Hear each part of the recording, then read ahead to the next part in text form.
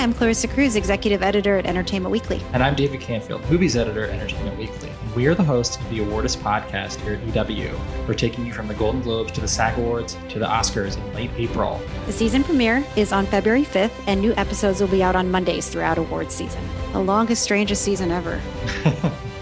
We've got a lot of great interviews lined up this year. Clarissa got to talk to Tom Holland. He was so charming. He was a charming fellow.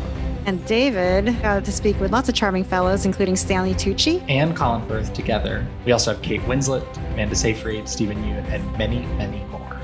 Hopefully this movie can bring people together. I think my wish is that it speaks upon the interconnectivity of all of us. For me, Ammonite felt like a real kind of indulgence in that regard, in terms of the level of intensity and what had to go into it. Our love for each other, our respect for each other, and that closeness, that intimacy was sort of already there. A lot of it was already there.